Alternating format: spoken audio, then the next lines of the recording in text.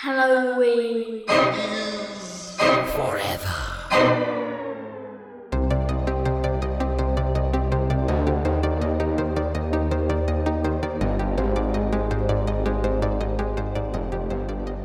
All right. Good evening. Good evening, sirs and madams out there in internet land. Hey, Steve, got one for you. What does a vegetable get in bowling? What does a vegetable get? Well, let's see. There's strikes, bear. No, I don't know. I don't got this one. A spare, I guess. Welcome, boys and girls, to very little video wherever. I'm Brian. I'm Steve, and I'm not a fan of asparagus, so that's why I didn't get that joke. You're not? No. You don't like the way it makes your pee smell. You're self-conscious about the way it makes your pee smell. No, I love different pee smells. It's just I don't.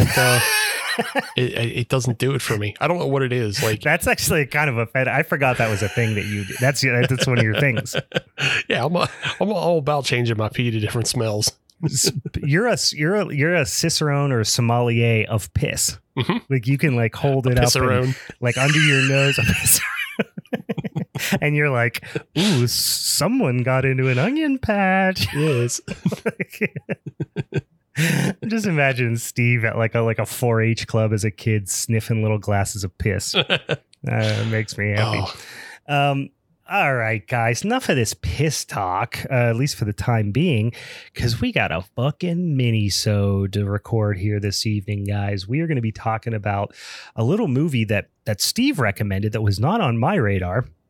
We're going to be talking about a brand new flick that just came out called Last Night at Terrace Lanes from 2024, directed by one Mr. Jamie Nash. Don't know anything about this person, but we're going to talk about the movie, and we're going to probably talk about that person. We're going to talk about some other shit. Guys, we got a jam-packed episode here of some shit we got to take care of here. First and foremost, I don't know about you, but I need to get into a motherfucking beer here right now. Steve, what are you getting on? Oh, it's back to the dark times. Back to making Brian angry. Yeah. Yeah. Well, last week you were fucking surprised. Birthday cake, marshmallow fluff. What is it? Gummy worms. Apple, cinnamon, maple syrup, and pancakes. Yeah. There you go. Literal pancakes or pancake flavored? Literal pancakes, I'm assuming. Okay. Sure. Yeah. From the Abjuration Brewery down in McKees Rocks. You said you were surprised I wasn't drinking some sort of goof-ass sour last week, so now here is a goof-ass sour. You're back on brand. Yeah, that has all the things. Comes in at 5%. It smells really good. It smells like just apple cinnamon. Like it's punchki season, yes. So there's a bunch of punchkis out there. It smells like apple cinnamon punchki. Oh, see, now you got me. But then, like, when I hear that, I don't think like, well, I guess apple is a little bit tart. Yeah, so that could be tolerable. It doesn't taste anything like pancakes, but it tastes like a nice tart apple ale. I think if it wasn't as sweet, I think it's still too sweet for you. If it wasn't as sweet, you'd be into it. Yeah. But, yeah. The tartness is a lot. See, these are the types of beers where I'm like, I don't hate any of the things you're explaining. I love yummy, spicy apple pastries and pancake. I love all that stuff. Mm-hmm. The problem becomes when you give it to me and you say it's a beer, that just for some reason in my brain says that's not what beer is, right? Yeah. If you handed it to me and said like this is like some sort of like a weird, tiki cocktail or something like that. Oh, all right, sure. Yeah. But it's just like, and I'm not even saying I would dislike it as a beer. I'm just saying like when I'm in the mood for a beer, that's not the type of beer. You know what I mean?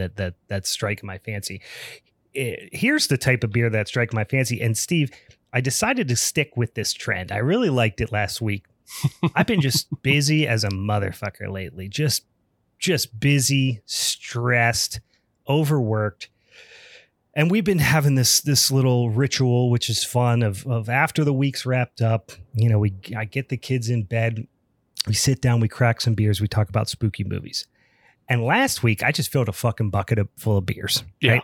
I thought I'd keep that trend going because I really liked how that felt. But in this instance, I got this here Boo Bucket from McDonald's McBoo Bucket here. And for those of you who are in the Discord, Dan, you can see that. If anybody else is in Discord, if you subscribe to our Patreon, patreon.com/Halloween's Forever, you can see my McBoo Bucket here. I went with the purple, the vampire.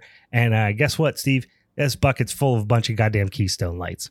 Yeah. So I just got a fucking Boo Bucket full of Keystone lights. I'm about to hold on now. Listen to this, son bitch. Pow. I'm about to chug this in you bitches' faces. If you guys were on this fucking Discord right now, you'd see me just chug this in your face right now. Yeah. I mean, where else would you get a bucket full of a Boo Bucket full of Keystone Ices? Hey guys, name one more podcast where someone's chugging a McBoo Bucket full of Keystone Lights in your fucking face. There ain't another one out there, guys. If there is, point it our direction. We'll have a fucking slobber knocker. We'll have a showdown. Dan in the Discord says the Talladega fans are cheering. Hell yeah, they are. Yeah, listen, if you ain't rubbing, you ain't racing. You guys can't see me right now. I'm putting number 3 up to the heaven. Raise hell, praise Dale. As always, that's how we do it on this here podcast, guys. Speaking of the Discord and of our Patreon, not only will you be able to join our other Patreon friends in the Discord when we record live, you get the episodes early. You get a bunch of fun stuff. Steve will do reviews and listicles and all types of fun things occasionally on the Patreon as well, but also you get access to our Patreon exclusive podcast called Families Forever. That's what it is. It's just about our lineage, our heritage. We go on 23andMe. No, here's what we do. We fucking watch all the goddamn Fast and the Furious movies. I got to watch another one probably tomorrow because we got to record here pretty soon. And I love recording the podcast. I love talking about these movies. And God damn it, I hate watching them. I put it off as long as I possibly fucking can because they're so garbage. And if you like them, you have a smooth fish brain and you're garbage too. Or if you hate them like I do, you'll enjoy us talking about them and making fun of them and that sort of thing. Or so it is a lot of fun. A secret third thing, which is your... What's this thing? Wait, you're just an irony... You just hate me. Well, no, you're just an irony poison person like me who watches them but doesn't know if he likes them or not. Yeah. Well, that's questionable whether that's actually an existing third thing. Anyway, we do that over on the Patreon. It's a lot of fun. Like I said, patreon.com/Halloween's Forever. Check us out over there. Oh, also, I'll mention if you want to follow us on social medias, you'll see when all these new episodes and all these yummy thingies pop out on the Patreon or otherwise. Go to Halloween is Forever on the Instagram or the Twitters or whatever and follow us. And if you want to write us a review on your podcatcher app, your Spotify or your Apple Podcast or whatever, write us a review, say a nice thing, give us the maximum amount of stars, send us a DM, and I'll send you some fucking stickers in the millions, guys. Also, speaking of the social medias, our lovely social media friends and listeners helped us to vote, and we announced our showdown topic for February, which will be coming up. Holy shit, guys. It'll be coming up the very next episode here after this one. We are going to have a showdown episode. We're going to do a little bit different this time. Before I say that, I'll remind you, the topic that our social media friends and listeners voted for us was Stephen King adaptations. So film adaptations of Stephen King works, right? So we're going to do this a little bit different. Steve and I decided we like having guests on. Guests are fun. We'll continue to have guests on. But sometimes for the showdown episodes, it's a lot. It's a lot for the guests. They're like 3+ hours long sometimes. And scheduling and all those types of things sometimes are difficult. We're going to continue to have guests on, but we thought, hey, let's try something new for this showdown episode. Let's do a 1v1 between old Steve and myself, but let's make it a tag team match. Not a tag team in that we have our tag team partners, but a tag team match in the sense that our movies have a tag team partner. So what we're going to do is both myself and Steve are each going to pick 2 films, count them 2 flickies that are Stephen King adaptations. And then we're going to talk about those. And then our social media friends and listeners are going to vote on the pair that they like the best. So this adds a little wrinkle into the mix, right? This is like when you got a hardcore Holly and who was the guy who used to always Crash fight Holly. fucking yeah they Crash and hardcore Holly. They used to go out and have they'd be having a hardcore match. All of a sudden, somebody just say, "Hey, fuck it, throw a kendo stick in the. Now that's a little bit more ECW, but throw a steel chair, just a fucking bucket of tacks in the ring. Let's see what happens, guys." That's what we're gonna do here for this upcoming Showdown episode. So that's gonna be a lot of fun. And guess what? We're gonna pick those son of a bitchin' movies right fucking now. The question now becomes, Steve, who's going to pick first? Who's going to get first pick? Because I think we should do it this way. And we're figuring this out live, right? Yeah. I think whoever picks first, that's fine. We figure it out. Okay. But then the person who picks second also gets the third pick. Okay. Yeah. And then the person who picks first gets fourth. I had that same idea. I just didn't bring it up, but yeah, I agree with that. So yeah. Little snake draft situation. Yeah. Do you have a preference? What you'd like to? Would you like to go first? Would you like to do 2 and 3? I kind of would be okay with just doing 2 and 3. That's kind of what I wanted to do too. All right, so that's what we should do here. This is what we'll do. Dan in the Discord. Dan's going to help us with this. Dan's going to flip a proverbial coin in his mind, or maybe it is a real coin, right? Dan, whenever you're ready, messages say ready. You write down heads or tails. And then Steve, you're going to call heads or tails. And then if you win, you get to choose your order. Okay. Dan, are you willing to participate? Dan is ready. Okay. He's ready. All right, Steve. Heads or tails on the imaginary coin flip. I would go tails. Tails it is. Dan says tails. Dan says tails it is. Dan, did you, my question is, did you actually flip a coin, or was this in fact an imaginary coin flip? Because that would be interesting. Just for my own curiosity, I do want to know that.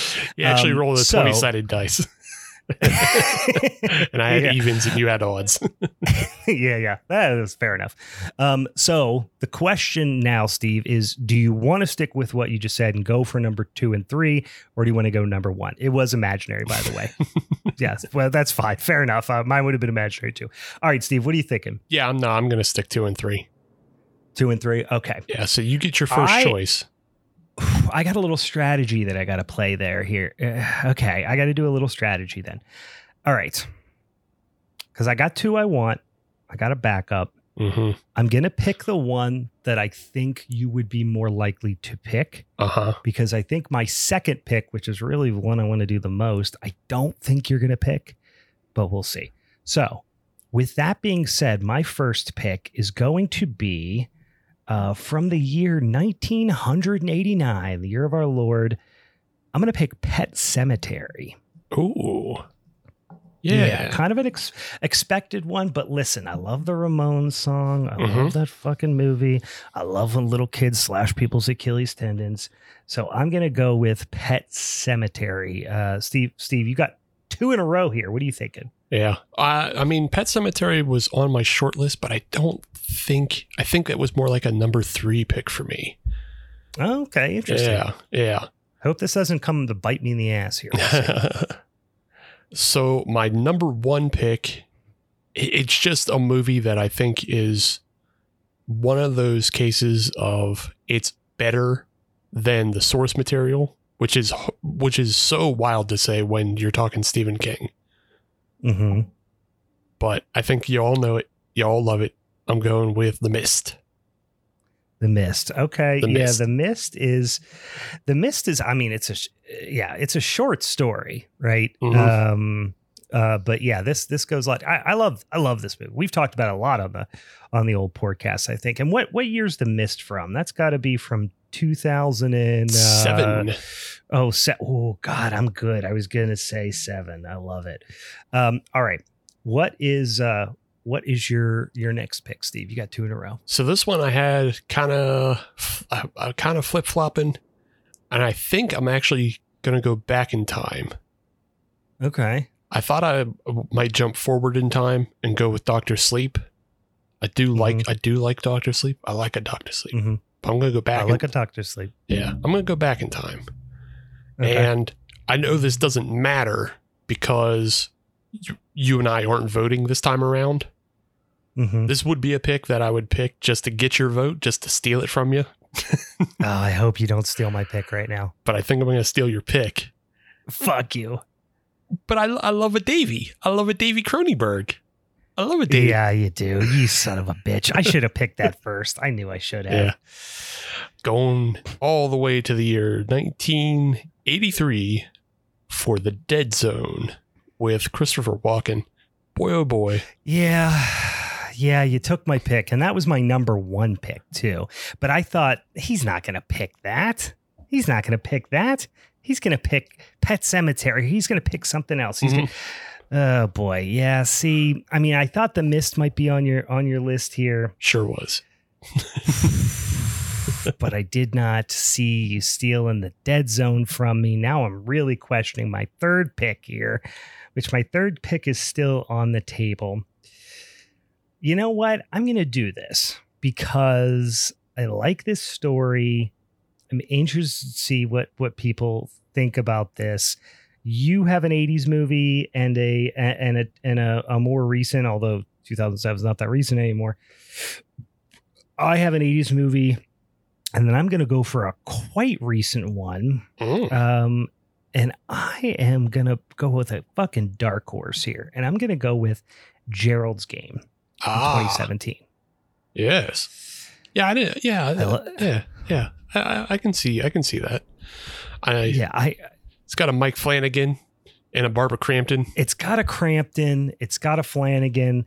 And you know what? It's also just a very different feel, right, than the rest of the movies on this list. Mm-hmm. So I'm hoping it stands out for that reason.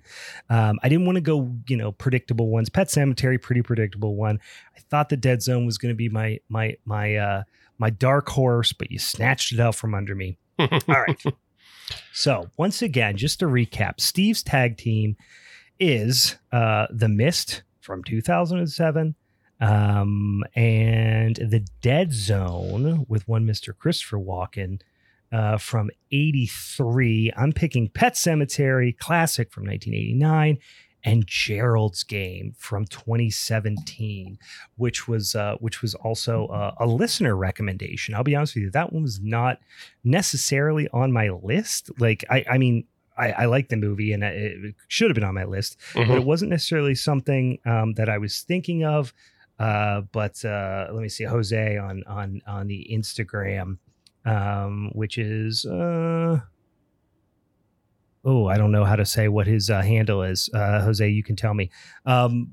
It's a bunch of letters. Anyway, he suggested it to me on the Instagram, and then it got me thinking about the movie. And I said to him, actually, I think I'm going to do Dead Zone. This was before we decided to do the whole tag team thing. Yeah. And he was like, that's a good pick. That's a good pick too. And then, hey, here we go. The suggestion came to fruition. So, all right. Once again, that's going to be our showdown topic for next week, for February. So that'll be a lot of fun. Okie dokie. We got all the stuff out of the way with the things. Besides, I'm going to get after this fucking Keystone Light real quick. Let's get into this movie. Steve, what brought this movie onto your radar here? Not hearing a lot of buzz about it. Yeah. So this movie is still, I mean, as of recording, it's still on kind of like the pay service side of things. So I'm noticing like a lot of movies nowadays, they get a release that is like on Amazon. If they don't go into theaters, they get a release that's like on Amazon and Vudu and everything. And then it gives them a grace period to like get some rentals and buys off of that.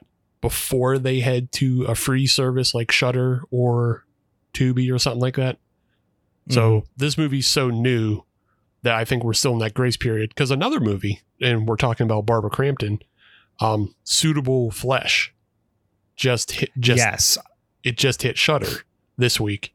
But like it was on Amazon. Like I had watched it before on Amazon. I have not watched it yet, but that one I've heard a lot about. It's really good. Well, I mean, of course you heard about that one because it's Heather Graham, it's Barbara Crampton, it's Joe Lynch directed it, and it was supposed to be Stuart Gordon's last film. Right. So yep. Yeah, that's why you hear a lot about that one. And I completely suggest it. That movie rules so hard because it's so horny. It's so out of control. Yeah. And it's a Lovecraftian horniness too, which is just like an extra type of weird, forbidden, repressed horniness probably. Yeah. But yeah. No, I that's one's been on my list as well. And I've just been cheap and haven't bought it because, waiting for it to come to Shudder or whatever. But yeah, but coming back around. So I think we're kind of in the same place right now with Last Night at Terrace Lanes. It's in this position where you can buy it, but I think eventually it'll either hit Shudder or Screambox or Tubi, and everybody will be able to watch it more accessibly. But this is this is everybody's ground floor. You get in, you get to hear about the movie now. It just came across my radar because I was looking at what's new, and then I saw bowling, and I was like, "Oh, new horror and bowling?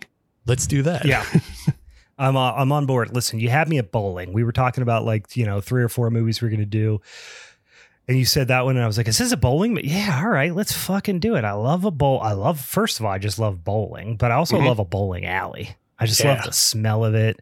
I love just drinking, beer from dirty draft lines, eating fucking jalapeno poppers and mozzarella sticks, and then getting your hands all greasy and wiping them on your pants before you go up to bowl. I love that whole vibe.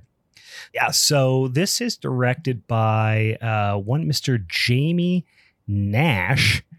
Was looking through the IMDb, got a bunch of different credits, most primarily writing credits, but has 6 directorial credits as well, including, what do we think here? 1, 2, 3, 4, 5 feature length films. I'm not familiar with any of them. I mean, a couple of them were fairly well received. One called Para Abnormal. That's a tough title. Well, that's actually just a video. That's some sort of short from 2009. So I take that back. It looks like maybe three or 4 feature links. Any of these strike recognition with you? Not really. No, I thought I had seen a Comedy of Horrors Volume 1. I mean, because it's just like an anthology series. So Jamie Nash has I think what I recognize it from is because Henry Zebrowski's in it. So, there's a chance I might have seen it, or at least heard about it for that reason. Right. So I think that's what I'm thinking of. But Jamie Nash has a segment in that he directed. I think he's probably far more known for his writing, and he has he was one of the original story writers for the WNUF Halloween special. Yeah, I saw that. That's pretty cool. Yeah, as well as he wrote a segment in VHS 2. So I think that's probably more what people are going to know him from. And then he was also a producer on the recent film Satanic Hispanics, which is another anthology film. That's a lot of fun. I suggest that. Go check it out. I haven't seen that one either, but I've heard people talk about it. And WNUF Halloween special, I got turned on to that on the Twitters in honestly, I don't even remember what year it came out. 20. I don't remember what year it came out. I have to look it up here. I'm off on a different page, 2013, a different rabbit hole. 2013. I was going to say, because I feel like I heard about it in 2015, because it was right. It was when I lived in Milwaukee. Okay. And this was when the people were still passing around VHS copies of it. And you could I don't know if they had a GoFundMe type situation or something, because they did a limited VHS release of it. And I was just I can't wait to see that. And then finally, when it came to streaming, I was really excited about that, because it was really much I feel like there's been quite a few kind of, I don't want to say copycats, because I don't want to sound negative, but I think there's a lot of people who have made similar works that are heavily influenced by that. Mm-hmm. But it felt like a little bit of not the first, mockumentary or spoof type of thing of a newscast, but what was the British one? Ghost Hunt or whatever? What was that one that was from the 90s that played on network TV and freaked everyone the fuck out? Oh, I don't remember. I'll think of the name. I was saying Ghost Hunt. Anyway, so it's not the first to do those types of things, but definitely brought it kind of into the zeitgeist in recent years here. Well, cool. So this movie, I would say I don't think there was anybody in it that I like immediately recognized. Pretty unknown cast, I would say. Mm-hmm. Anyone in particular that you were like, hey, I've seen them in something else? I don't think anybody really jumped out at me as recognizable. No, nobody was really recognizable. I looked up kind of who the two leads were, and the one is Ken Arnold, who is Bruce the bowling alley. Like he's manager / maintenance / bartender. Right. He's been in a couple things. He was in Jamie Nash's last feature. So he was in a comedy of horrors. So I imagine that's where they kind of met up. He was also in Satanic Hispanics, and he plays Buzz Aldrin in Men in Black 3. So that's all right. Yeah, he's got a Buzz Aldrin look to it. I can see that. I can see that. Yeah, once I saw that credit, I was like, oh yeah, I get it. And then the other is kind of our main final girl is Francesca Capaldi. She's just been in, she was like a child actor. So she was in a bunch of kid shows, and she also was like she was the younger version of Allison Hannigan's character on How I Met Your Mother. Oh, okay. Yeah, so like if anytime they flash back to when Allison Hannigan's character was a kid, she played the kid version of her. I don't know that I've ever watched more than 20 seconds of an episode of that show. People really love that show. I've never, like I said, never watched an episode of it. Yeah. Not necessarily intentionally. It's just never something that's been on my radar other than just generally what's in the zeitgeist. It's one of those sitcom things where like if a sitcom doesn't hook you and just like occupies your time and becomes a habit, it won't become a habit for you. Yeah. So like I know plenty of people who got hooked on like 2.5 Men. And we were out for a bachelor party. And so we were in a hotel room, and like while we were waiting, it was you and Charlie Sheen. Yeah, it was me, Charlie Sheen, the other guy, and Ashton Kutcher. But no, like it was like me and my friends, and we're sitting around and like all my other friends were into that show. They put it on. I'm like, what is this fucking garbage you guys watch? Like, I know. My parents watch that, and they used to watch Big Bang Theory. Yeah. And I would just like that I mean, occasionally that show will have like a joke. But I'm struggling to think what Two Broke Girls was the other one they used to watch. Oh yeah. And like, yeah, as much as Big Bang Theory is not my cup of tea, like if it's on in the background, you're over there or something, you listen to it. Okay. I could see why somebody would think that's funny. Two Broke Girls makes me want to cut my own jugular. It's the least funny show I've ever been exposed to. I mean, 2.5 Men's right there too. Yeah. I mean, it's anti-funny. Like, it's the only time I can imagine it being funny is if I was like super high and it was just, I was laughing at how not funny it is. Like that's the only laugh I would get out of that show. Yeah. I'm not even trying to be like snooty asshole. There's plenty of sitcoms I like, but that show in particular is just, you just wind up laughing at your own silence. It's like you laugh at the fact that you're not laughing. Yeah, the cringiness of every fucking line. Yeah. I can see that. It's not even Charlie Sheen. It's the fucking other guy. Oh, okay. Was it like it was John Cryer, right? John Cryer from the John Hughes movies back in the day. Holy shit, that guy's not funny. He's on a new sitcom too now. He's people love him. Maybe it's me. Anyway, not really anybody else, like I said, I recognize. Pretty unknown cast here, which I tend to like. Mm-hmm. You know, it lets me to kind of sink myself into it a little bit more if no one I recognize is popping up. But yeah, like you said, Ken Arnold plays Bruce, Francesca Capaldi plays Kennedy, and they're a father-daughter kind of duo, although you don't necessarily know that right off the bat.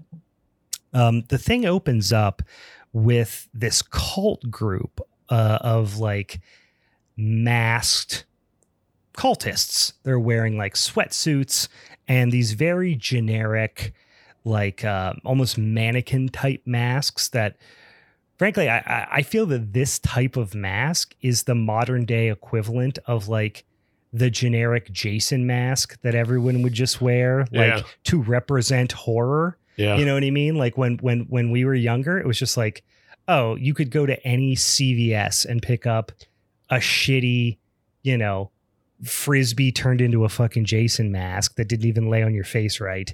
And if someone was putting together something really cheap and they wanted to communicate horror, they would just throw one of those on somebody. Now this mask is that. Right. This just like shapeless, kind of just emotionless plastic, you know, mask that you would almost expect someone to wear. Like, I don't know, for some reason it always reads as like vaguely medical to me. Like somebody would wear it after they had like a nose job or something. I don't know. Yeah. It comes off as like a heist mask almost to me. Oh, I could see that. Yeah. It reminds me of the movie Dead Presidents because of that. But yeah, I don't mind the mask part, but I was actually really excited for all the tracksuit stuff because when I watched the trailer, before I suggested, I did watch the trailer. I was like, oh, okay. And I was like, bowling alley, check. Heaven's Gate, killer cult, double check. Let's go, baby. Oh, yeah. Yeah, this sounds fantastic. Yeah, and it doesn't come right out and show it, but the body language, the body types, the movement, the voices, the cult is essentially made up of teenagers. I think it's pretty fair to say young people, maybe not teenagers, but like the peers of the you know, the main protagonist and her, you know, friends and acquaintances. And you just get this intro where it's like, hey, people in masks driving in a car. They're listening to like some sort of recording or perhaps like a CB radio of some cult leader saying very kind of generic cult leader things. They abduct a guy and just off the street, like just pop out in a van, grab him up, take him to some location and just start emptying his guts out. And I'm like, oh man, we're going 0 to 60 here. I'm very excited. They're like weighing, I think, his guts and different like organs and things. Yeah. And then like seem to be doing some sort of math equation or perhaps like triangulating a map based on the figures they're getting from like weighing his organs. And I'm like, fuck, this is going to be like fucking wild, right? I'm real excited at this point. Yeah, that was my first note. Weighing organs, plotting out map coordinates to a bowling alley is wild. It's like my literal note. Yeah. And they get, and ultimately you learn, you know, it's pretty clear. It's made apparent that the area that they have chosen or that the whatever fucking weird, undoubtedly made up, but also like oddly meticulous methodology that they're using takes them to this bowling alley. Now we cut to, you know, two of our main characters here. You've got Kennedy and her new friend Tess. And they are sitting in a car and you get vibes right off the bat that this is a new relationship. At first you're like, oh, they're just friends. But then you're like, okay, it feels like it's a date. And they do a pretty good job of kind of letting that be vague. And then you kind of come to realize that like that Kennedy thinks it's a date. Maybe Tess is thinking it's a little bit less formal than that.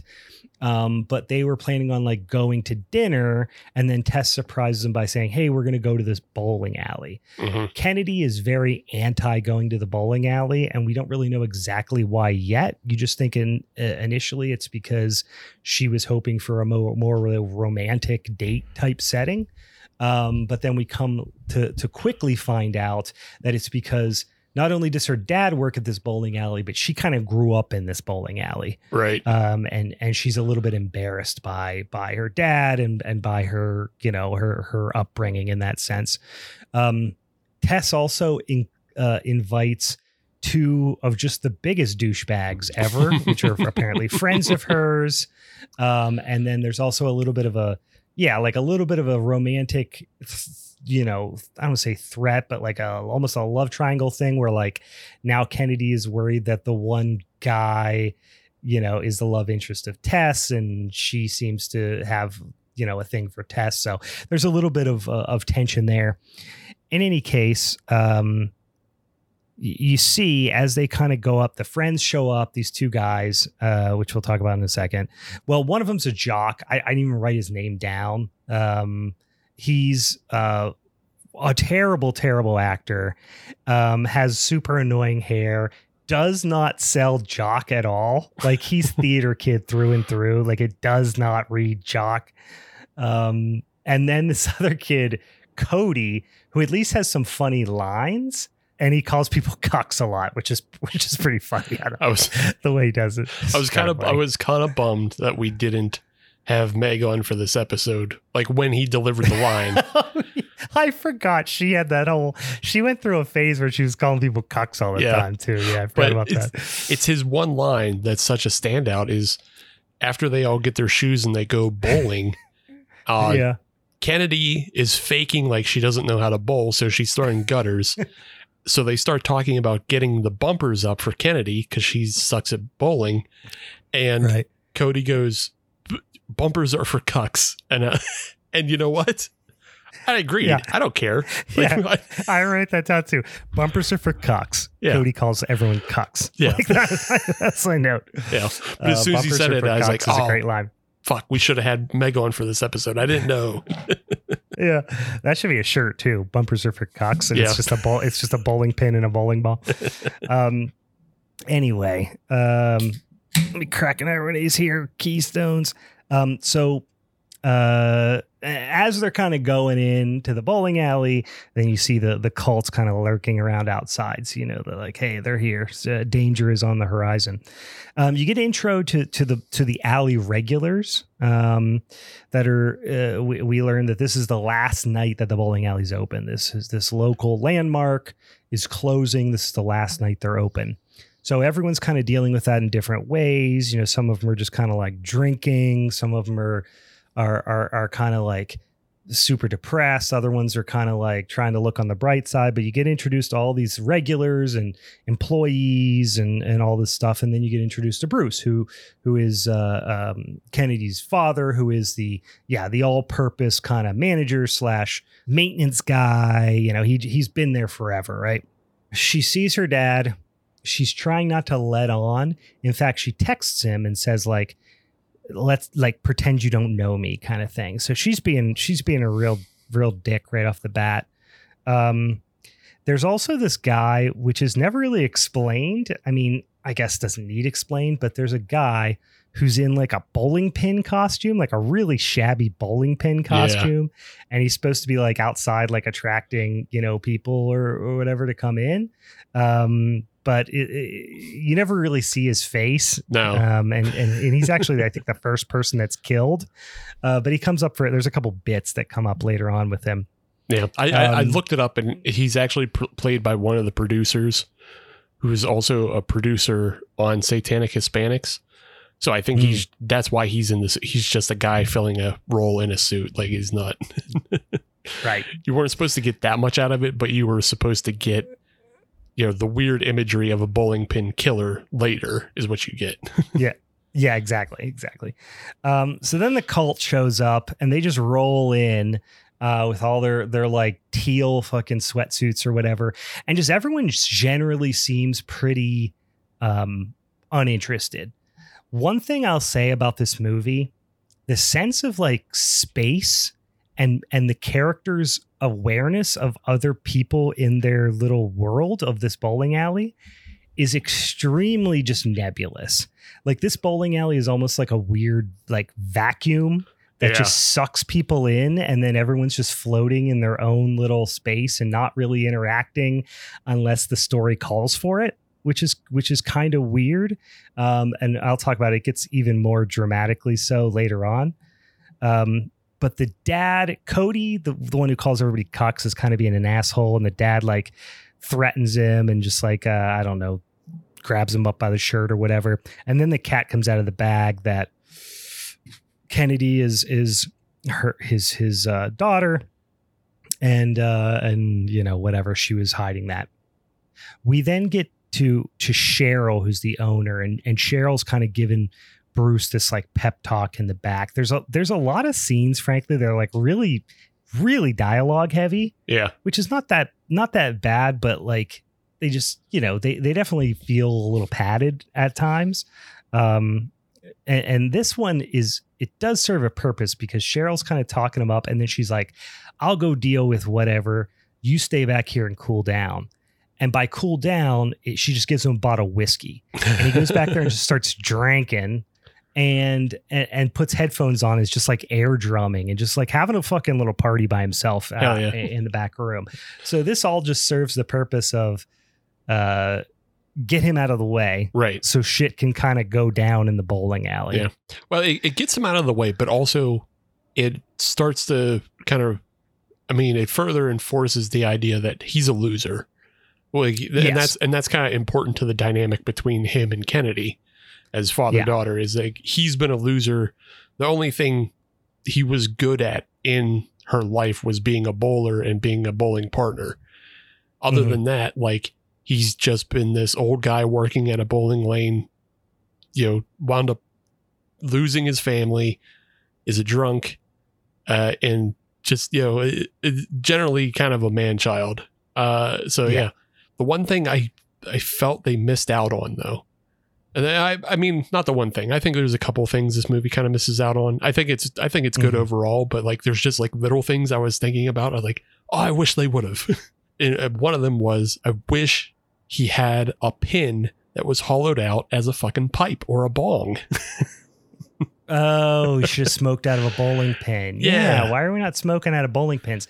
This movie is weird. We'll talk about it a little bit more later, but like this movie almost feels like it could be a, like take just a couple of scenes out, maybe a couple of crude jokes out, and this could almost be like a PG-13 movie. Mm-hmm. Like there's not a ton of violence. There's not a ton of, it's just not a ton going on in that sense. But yes, so you get this scene in the back room when the guy in the pin costume is banging one of the, I think she's a regular. I don't think she works there. It's just, that's the place she hangs out at all the time. That's where she gets her fucking booze at. And, I think between Brian and I, maybe it's not as clear to the listeners, especially if you're a new listener, but Brian and I are in Western Pennsylvania, and I can guarantee we can both name 5 bowling alleys off the top of our heads if we need to. And we've all been drunk in those bowling alleys, and we've all been to those bowling alleys. They all smell like smoke. We've all picked up sex workers at those bowling alleys. Or at least know some. I was at a bowling alley. I was a member in a league at a bowling alley up until very recently that was not as nice as this bowling alley in this movie. Same. I've been, I don't know if you've ever bowled Fair Oaks and Ambridge, but I have. I was at a birthday party, or at least probably multiple birthday parties when I was a kid there. Yeah. Well, I was in a league at Fair Oaks for a while. So you know how dirty and shitty that place is. Yeah. I was at Sims Lanes. Surprisingly, like top tier bar food. at Sims Lanes.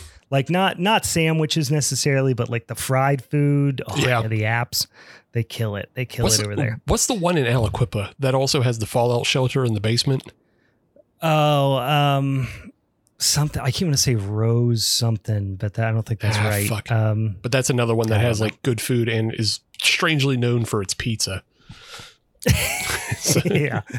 So yeah, I love a bowling alley pizza. Hell yeah. Anyway, Sheffield Lanes. Sheffield Lanes. Yes. So, like I said, there's a lot. So like Tess is like, hey, you lied to me. And they have Tess and Kennedy kind of have this like heart to heart. But then they get over it pretty quickly. And there's a lot of kind of sexual tension, between them. The cult comes in and then they finally, shut the doors and like chain them up. All of a sudden, like 20 of them come out. Right. Yeah. And you never really was clear how many there were. You kind of thought maybe there were like 5. But then like 20 of them show up and you're like, oh, fuck, like this is overkill. There's way too many of these people. They come out immediately off the jock by just throwing a hatchet into his forehead, which I love. It just an unceremonious death to like a character you kind of don't like already. You know what I mean? Yeah. I'm always a fan of that. And it does beg the question though, is like, why did no one really notice up to this point that there were that many people there wearing matching suits and masks and had like big duffel bags? You know what I mean? Right. Like if there were 4, you'd be like, oh, that's a weird birthday party or something. Who fucking knows, right? But there are like 20 of them right now. Yeah. So and they all have like Casey Jones style weapons. You know what I mean? It's not like they have like pull out guns out of their pockets. They have like fucking, cricket bats and shit. You know what I mean? Monkey wrenches, like a big giant monkey one of them wrench. has like a giant pipe wrench. Yeah. It doesn't make it. Yeah. They have Casey Jones fucking weapon stash. Yeah. I'll say like, so we get an initial kind of shot of like 4 of them showing up and just like being weird with the shoe rental guy.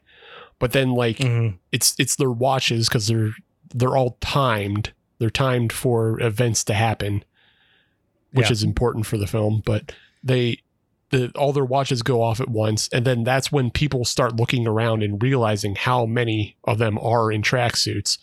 But then they see all the ones that are in tracksuits like on the lanes. But then I really like the shot of all the ones that start climbing out from behind the pins. Yes. Like I thought that was really lanes. cool. Yeah. I thought that was really cool. And then because it just establishes like, oh, everybody in the bowling alley is now surrounded. I was like, that's cool. I do they like kind of come from all, it was good. And they come, so they're coming from all angles kind of thing. And then you hear this like cult, the cult leader is talking and he like, he's walking around. They never explain it. It really doesn't matter, but it's just like a quirky little element of his character is he's got this little like kind of charm, I would say. It almost looks like a crystal or so. At first I thought it was like a shark's tooth or something, right? But it was like a crystal of some sort, I think. And he's waving it around almost like a dowsing rod type of thing.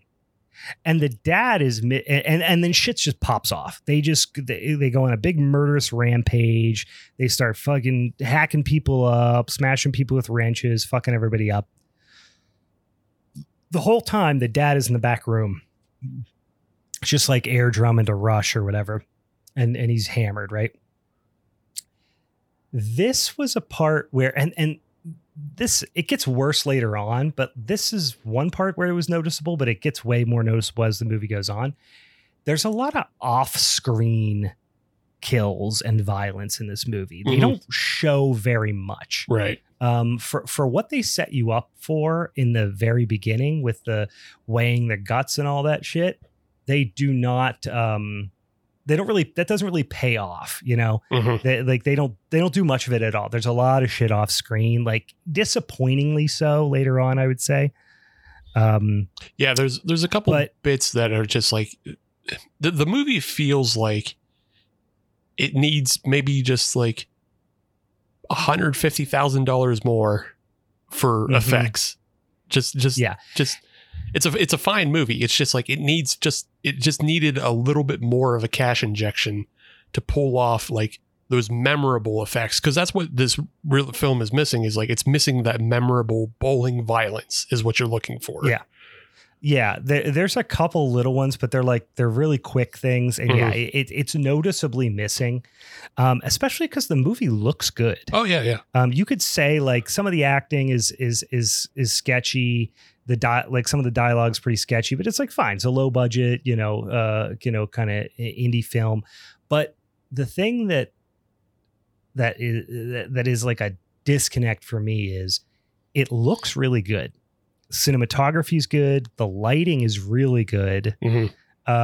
Everything looks good, but then there's really very little in the way of effects. Yeah. You could tell they just didn't have much budget for that, unfortunately. And that's just kind of the bummer of it. Like, I still think it's a fun watch, and it's only an hour 15, so still check it out. It's tight. Yeah, so quick. check it out. It's a quick movie. But yeah, it's one of those. It's so noticeable. I will say, it's, although it does happen early in the film, which is what we're talking about, is how like the things at the end, like what should be the punchlines at the end, don't pay off. But there's an early one I like that's a pretty good gag. It's when the bowling pin is killed in the back room. Yeah. One, it's just a funny scene because it's a bowling pin with his pants down, wandering around in the dark. That's funny to begin with. But then he gets stabbed with a machete through the chest, through the back, and it starts squirting out. And then as the blood is squirting out of his chest, there's a hard match cut to ketchup being squirted on fries by the cuck kid. And that's just, it's just, I like that. It's just very funny. It's like, oh, like I was super, pumped at this point, because it's like, oh yeah, we're doing dumb jokes. We're calling people cucks. We got bowling pins getting killed. Let's go. I'm in. Yeah. I mean, at this point, I'm having a lot of fun with this movie, and I'm not saying I didn't overall, but like, my enthusiasm waned, I would say, as the movie pressed on. And this is one of the this is, I'm still riding high at this point. There's a line that I had to write down because it's just one of the most poorly delivered lines in recent memory for me, which is Tess in the back room, like expecting Weather to come out. And it's after they saw everything on the camera that was happening. And she's like, come on, we gotta escape. We gotta get out of here. Kennedy. And Tess is like, he's like, the blood. There's so much blood. Oh yeah. And she's like, come on. And she's like, but the blood, like it was just like it looked like she was lost on that one. But yeah, that one could have used the second or third take. It was wild. I actually kind of like paused and was like, should I rewind that? Was that like funny enough to rewind? There's this one where like Cody breaks another victim's neck while he's like trying to silence him and like pretending that he's dead. It was okay. I get it. They were trying to set Cody up that he's a real piece of shit. Yeah. But so really at this point, like Cody, Tess, and Kennedy and the dad are the only people left that like we know about really. At this point, the cult, this is a kind of a bizarre one. The way they took care of cell phones in this movie, I feel like in some movies like this, they're just like, it's the 80s. Nobody has cell phones, or it's the 90s. This one, the cult has some sort of technology that intercepts cell phone calls. Did they ever actually explain that, or does it just happen? Because it just kind of happens, and then Kennedy's like, they've hacked the cell phones. Yeah, with their sweatsuits, like because it's not explained. Yeah, because at one point Kennedy very clearly calls 911, and then it routes right to a cultist's phone. I was like, that's not how any of that works. How did they pull that off? Yeah, they have a satellite up above the fucking bowling alley. But yeah, he's like, and you can tell immediately it's a bad guy on the other line, because they're like, where exactly are you? Yeah.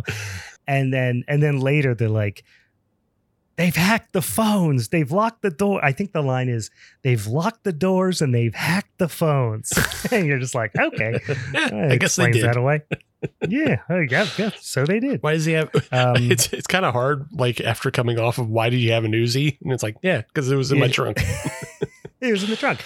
It's a similar kind of level of acceptance of Kennedy's bowling skills as a child have translated into her ability to kill people with a bowling ball. See, like, now that kind of shit I'm way on board for, because like there's so much. This is what I expected. This is what I wanted. I wanted bowling violence. I want bowling powers. And like, that was my note is Tess and Kennedy get cornered by these two guys, and Kennedy picks up a bowling ball and they go, "What are you going to do? There's two of us." And she throws the ball and makes the split of bouncing the ball off one of their heads and hitting the other. And my note just goes, "Bowling powers activate." Well, this is the thing. When she did that, I was like, hell yeah, this is going to be great. She's a fucking bowling ninja. Hell yes. But it never comes back. It never really comes back. No. I think at one point is it her or somebody who throws the ball down no, it's her. I think she throws the ball down the lane, and like her dad or somebody's like holding someone's head on the lane. But that's like, doesn't require extra special bowling skills. That's just, you rolled the ball down the lane and didn't get a gutter ball. Right. And then somebody put someone's head in the way. Yeah. But the scene you're referring to is, it's like, that's bowling ninja shit. Right. Yeah. So like what you just mentioned about like this, it's a scene where like her dad has a cultist pinned down and they're tussling and she throws a ball and hits him. It's more ninja. I don't know if you ever did this when you were bowling. I'm sure you have, being that we've played the same. Killed a person? No, not killed a person. But okay. But since we played the same lanes, you ever know when you hit the gutter too hard and it fucking jumps out into the other lane?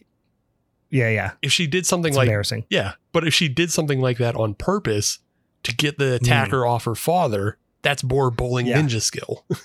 That would have been cool. Or she like puts such a spin on it that it like, the pin action is so intense that it shoots a pin out and hits somebody in the head or something. Oh no, a better one. She's facing down with a dude on the lane, and she puts so much spin on it, but it goes past the guy. And he laughs at her. He goes, "Haha, you missed." But there's so much spin, it comes back and trips him. That's the yo-yo. It's the yo-yo ball. Yeah. She knows right where the dry part on the lane is, and she can spin it so hard it comes back. So yeah, the cult leaders keep talking about like this equation. There's a lot of like math terminology, which it also ultimately doesn't pay off at all. But that's the cult. The cult is a math cult, apparently, some sort of math thing going on there. Yeah, they were trying to do. They were trying to not do Satanism. They were trying to do like a mix between Aleister Crowley and Marshall Applegate. Yeah. So. They're trying to do everything's an equation we can solve or whatever. Right. But they're also going to get taken up, and it's ultimately some sort of suicide cult that they're gearing up to a particular moment, because there's a countdown. There's like a ticking clock element where they keep saying, "Oh, we got 45 minutes left. We got 5 minutes left."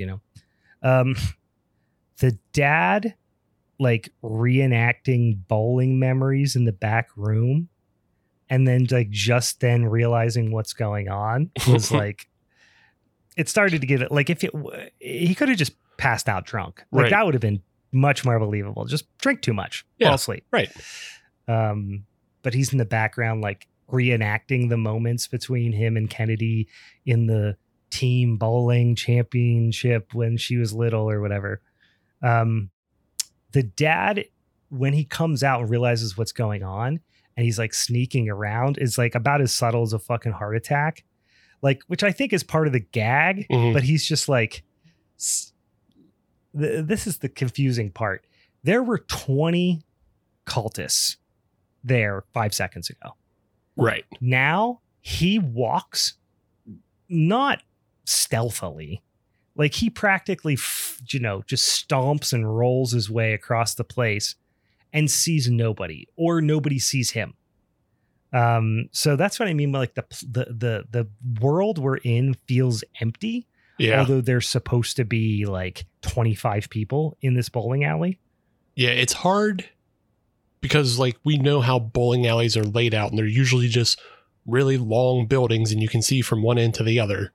Like it's never, with the exception of like the few bowling alleys we know that have like a tacked on bar, rarely is there another room to go into. So that's why it doesn't make a whole lot of sense. I felt like they wanted to do something where they were setting up like a birthday room type deal, where that's where they were putting all the corpses, and they were putting it into the birthday room where everybody goes in and has their birthday party and their pizza. But I don't know. I don't think they set it up well enough. And no, they have a scene there that is supposed to be kind of establishing that's the plan. Right. Because that's where they're taking all the corpses. And then they never explain what they're doing, but the general gist that you get is that they're taking all the corpses into this room, and then they're just going to hack them up. And then I think they're going to do something with the blood or the body parts. They're mostly talking about the blood. Mm-hmm. And that's going to be part of the ritual that, takes them to fucking, Jupiter or whatever. Because they get Cody back in the birthday room and he's been playing dead. But then right when they're about to like kill him or whatever, he narcs to save himself. And he's like, there's 3 other people here and this is their names and blah, blah, blah, blah, blah. But then they just kill him anyway, he's like, I can show him where they are. And he's like, nah, he just kills him. The cult leader we haven't mentioned, his name's Dove. And he is like an older guy. He I can't pinpoint exactly who he reminds me of, but I landed on a cross between the guy who says inconceivable in The Princess Bride. Oh, Wallace Shaw. And and Hank, the FBI brother-in-law from Breaking Bad. Okay. Like he's somewhere in between those two.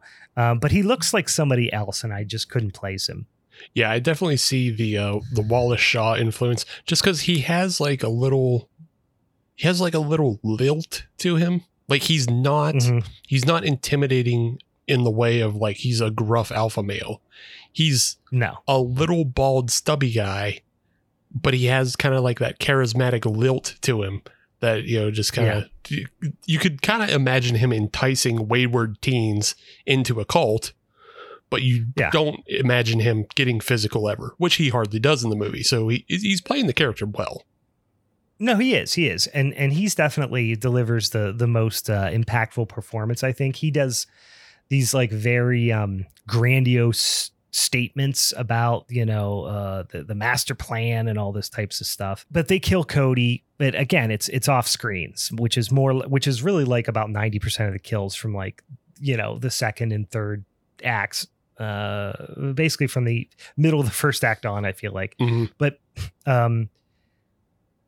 there's this whole bit where like I really was hoping this came back around, but it didn't. And I thought it was going to tie into the cult thing and there was going to be something go buck wild at the end, and it just kind of left me hanging. But the dad does this whole like bit about how bowling has something to do with like the ancient Egyptians and like black magic and ancient aliens. And that's why all this is happening. Yeah. And I guess it was meant to just come off as like, hey, look, crazy dad. He's kind of a conspiracy nut. Yeah. But it would have been way funnier if that proved to be true. Yeah. I mean, because again, this is leaning into that silliness of Bowling Ninja. Of like explaining how the ancient Egyptians had a bowling, kind of like background. He's like spilling all kinds of lore. I was like, none of that's true. I don't think any of that's true. It all sounds silly, but it's no, it doesn't feel like it. It's a thing that you say in movies like this when you want to tie like some sort of destiny. And so like you're trying to hype up the destiny of Kennedy to become the ultimate bowling ninja.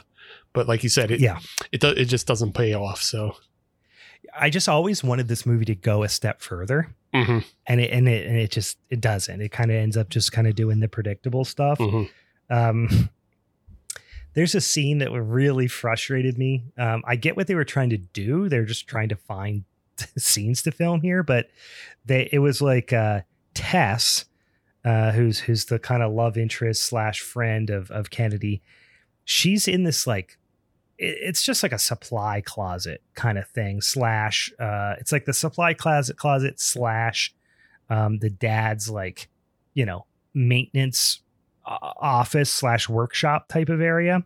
And she's just back there, and they know that she's in there, the cultists, and Dove is like talking to her through this door, and he's like trying to get her to come out and like trying to talk her into, hey, if you come out, we'll make sure that you and your friends' deaths are quick and painless and all this stuff. And then she's like, fuck you. And then they just smash it down because it's a flimsy, hollow door. You know what I mean? Mm-hmm. Like literally in 5 seconds. And it's just like, why did any of that happen? Like this whole thing is very time sensitive. The idea is they're running out of time. Meanwhile, they have this like they just hacked everyone up, and now they're like trying to talk her into coming out, where she just horse kicked the door in literally 1 second, like we ultimately end up doing. I mean, I'm nitpicking a little bit, but it was just stuff like that. There was never any real feeling of like threat or danger for the main characters, I would say. Not particularly, but like this scene isn't very, I don't know. It's funny because like this scene that you're talking about is not very strong, because it goes against like all its intentions of a ticking clock and just like the door we're supposed to make believe and all that. But then it leads to a really effective scene because Tess escapes through the wall into the bathroom and is hiding in the stalls. And you get like this really cool effective shot where you have a cultist checking the stalls, and she leans forward to check, like look through the crack of the stall door. Mm-hmm. But then when she leans back, there's a cultist hanging over the top of the, partition looking down on her. And I was like, oh, that's a really cool shot. Like, I like that. But the road we took to get here feels silly. Doesn't feel good. Yeah. It's just, it's a little slapped together in that sense, I would say. But so what you were waiting for the whole time, which was the owner, I think her name was Cheryl. I wrote it down in my notes, but she's the owner who was giving the dad the pep talk earlier. She shows up with a shotgun out of the blue, and they do kind of talk about that. There's a Chekhov's gun literally earlier on where they're like, they go to the safe and the gun's gone. They must have got it. But, Cheryl obviously was the one that got it. She blasts some of the cultists like right as, they're kind of cornered, but then she dies immediately. Again, off screen, unfortunately, but they get, this is another kind of, I like that they did this, but at the same time, it's like, it was just not particularly well executed. They get bolt cutters. They get to the front door. They cut the chains off the front door. They go outside. There's a couple of cultists waiting outside with bows and arrows, like compound bows, like hunting bows. Mm-hmm. Like, oh, okay, kind of wacky. Didn't expect that. The dad had mentioned that he was like, he was drunk man child, so he was just grabbing a bunch of dumb stuff. Like Kennedy was like, we should grab weapons and hey, bolt cutters to cut the front door, chains. And the dad's like, no, we need a chainsaw and fireworks and all, dumb stuff. Cause he's like Beavis or Butthead, right. He's just the dumbest things he wants to grab. And they get outside and they're standing there with bows, and dad fires up a Roman candle and shoots it at one of the cultists and sets him on fire. And they do like a whole burn sequence. Yeah. And the explanation kind of in the background, somebody just mutters is like, oh, I didn't expect those tracksuits to be that flammable or something like that. But yeah, I mean, it's funny. Yeah, but I appreciate that they did the burn. But then once the person burns up, they just run back inside the same door that they just escaped out of. And they're like, can't go out that door. We're like, no, I think you can now. Like, You know what I mean? You just burned that guy. Like maybe there's one other guy, but it's like, well, now it's 1-on-2. Like I think you can go out that door. But they don't. And yeah, you could say it's because Tess is still inside, but they were going to leave without her 5 seconds ago. So right. They were going to try to get help otherwise. So yeah, it feels, it's one of those things where it's like the flimsy ass door where you just have to believe, that you just have to believe that that's what had to happen. Cause it should have been that after they set the one guy on fire, they got chased back in by 2 other guys, who were armed. But it's literally just one guy burning to death in an empty parking lot. One of them could have left while the other one stayed for Tess if they really wanted that. Like there was no threat for them keeping them there is what it was. No. So, yeah, but it is a cool burn. And it's also like a really long one because I think they get like 3 different angles of it as well. So they do. You do. So respect for throwing that in there. They do have Tess. The cultists do have Tess. So now they do the old Looney Tunes gag of putting on the bad guys' uniforms. Yeah. Where they get them, we do not know.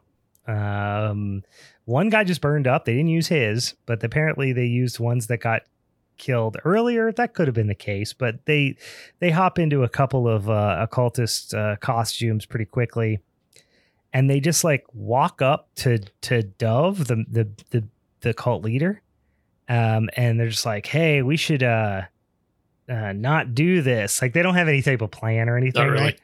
And so they go up, and he wants the dad, like he can tell pretty much. I think the idea is he can tell immediately that they're imposters. He ultimately wants the dad to kill Tess, which spoils their fucking genius plan. and then he quickly realizes that he's not going to do it, and they're imposters or whatever, and he grabs Kennedy. So he's kind of got like the knife to the throat type situation. The dad's got an axe and he's saying, you got to kill Tess. And then this part doesn't make any sense. And I understand what they were trying to do, because earlier there was this situation where he's trying to fix the lanes, and like he all he had to do is hit the reset button maybe, but he didn't. But you never really get the idea that the reset button was a part of it early on. But now he's like, I did what I should. I got to do what I should have done a long time ago, which is hit the reset button. And for those of you who don't bowl, you don't know, like there's a reset button. Like, and now modern lanes, like it's all fucking computers, right? So there's a keyboard and you hit this on there, but like used to be like a reset button. There still is to a certain extent, but that it goes and just resets the lanes. Like it just knocks down all the pins, puts, fresh pins down, and somehow hitting that reset button frees them from the little showdown that they're in there. But then they quickly become surrounded by all the cultists again. So like, something happened that was nothing, but then also nothing happened. Then all of a sudden, right when they're like, we're in a helpless situation, everyone's watches go off. All the cultist watches go off. And one of them just screams, transform. And they all kill themselves. That part, the nothing to nothing part. Again, it's one of those things where like something you feel kind of about occurs, and it leads to something really awesome though.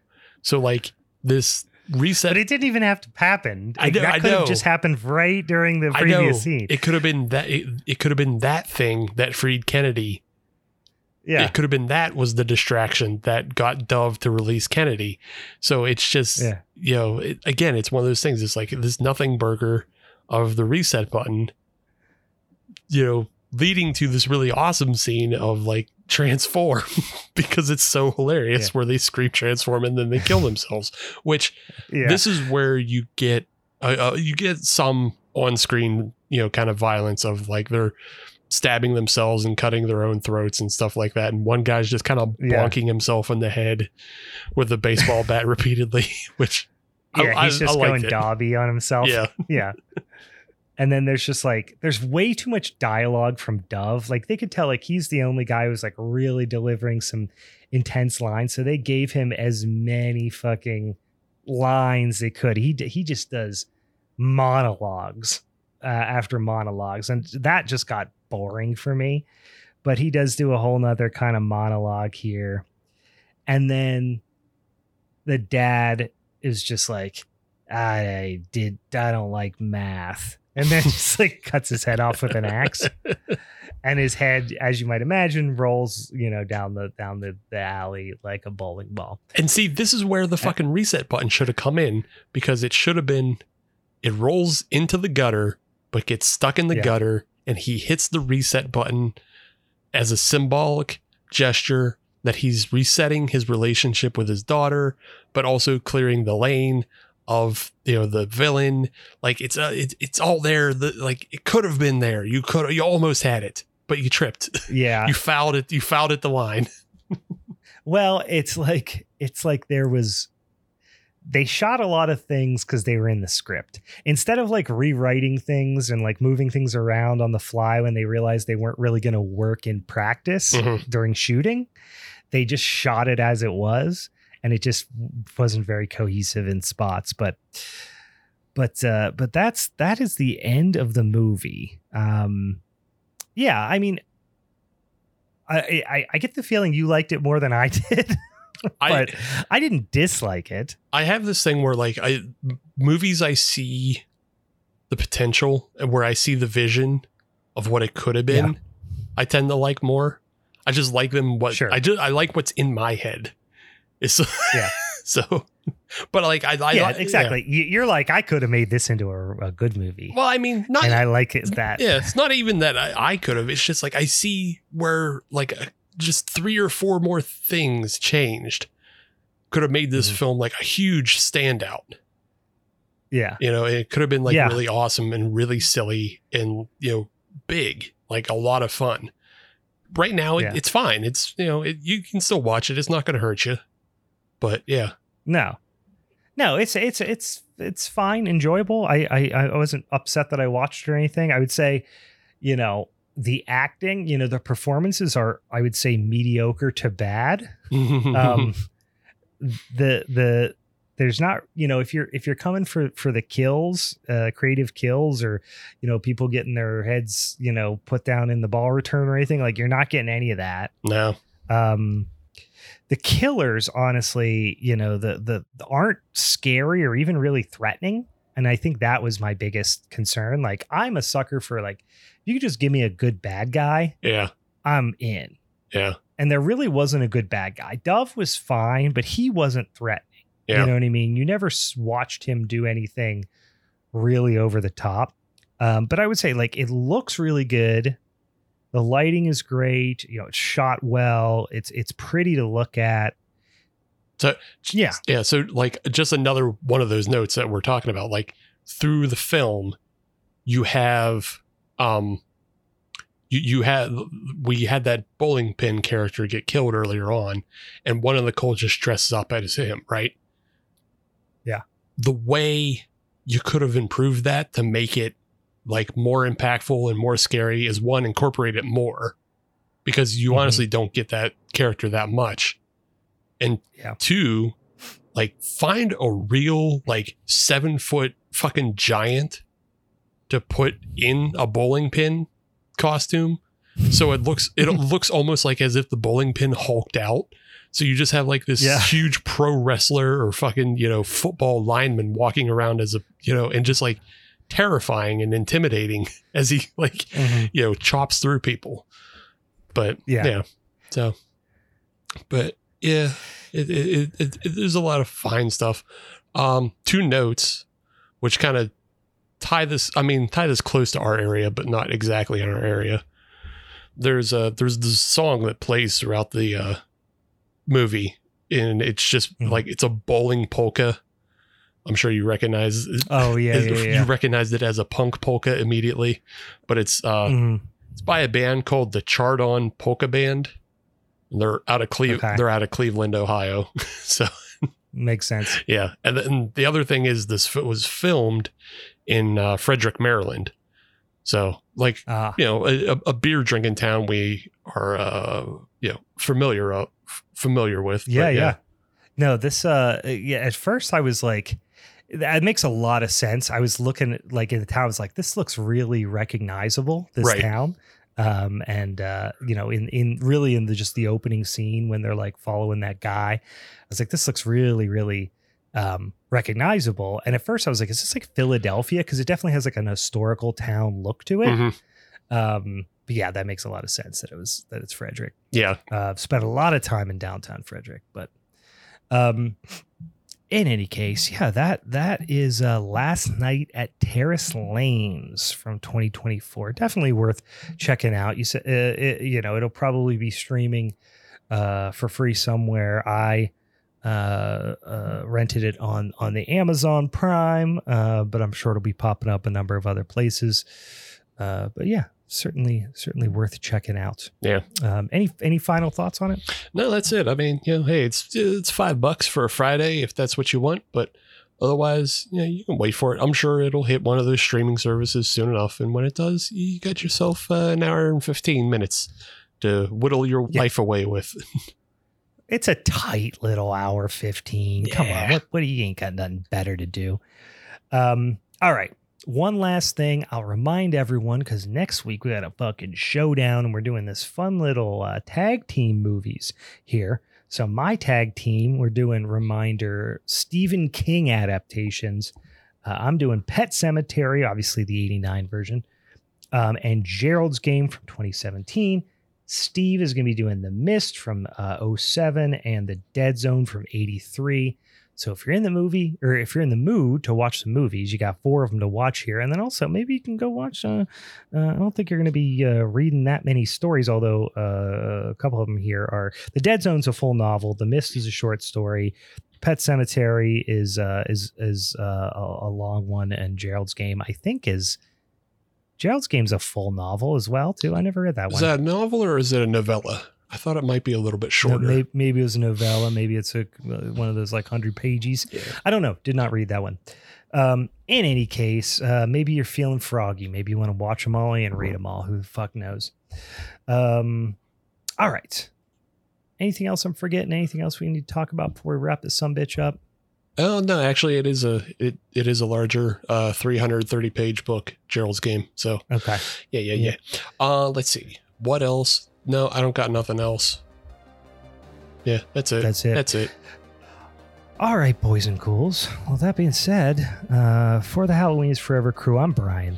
And I'm 140 average. No, you're not. I am. You fucking liar. I don't know. It's been a while. All right, bye.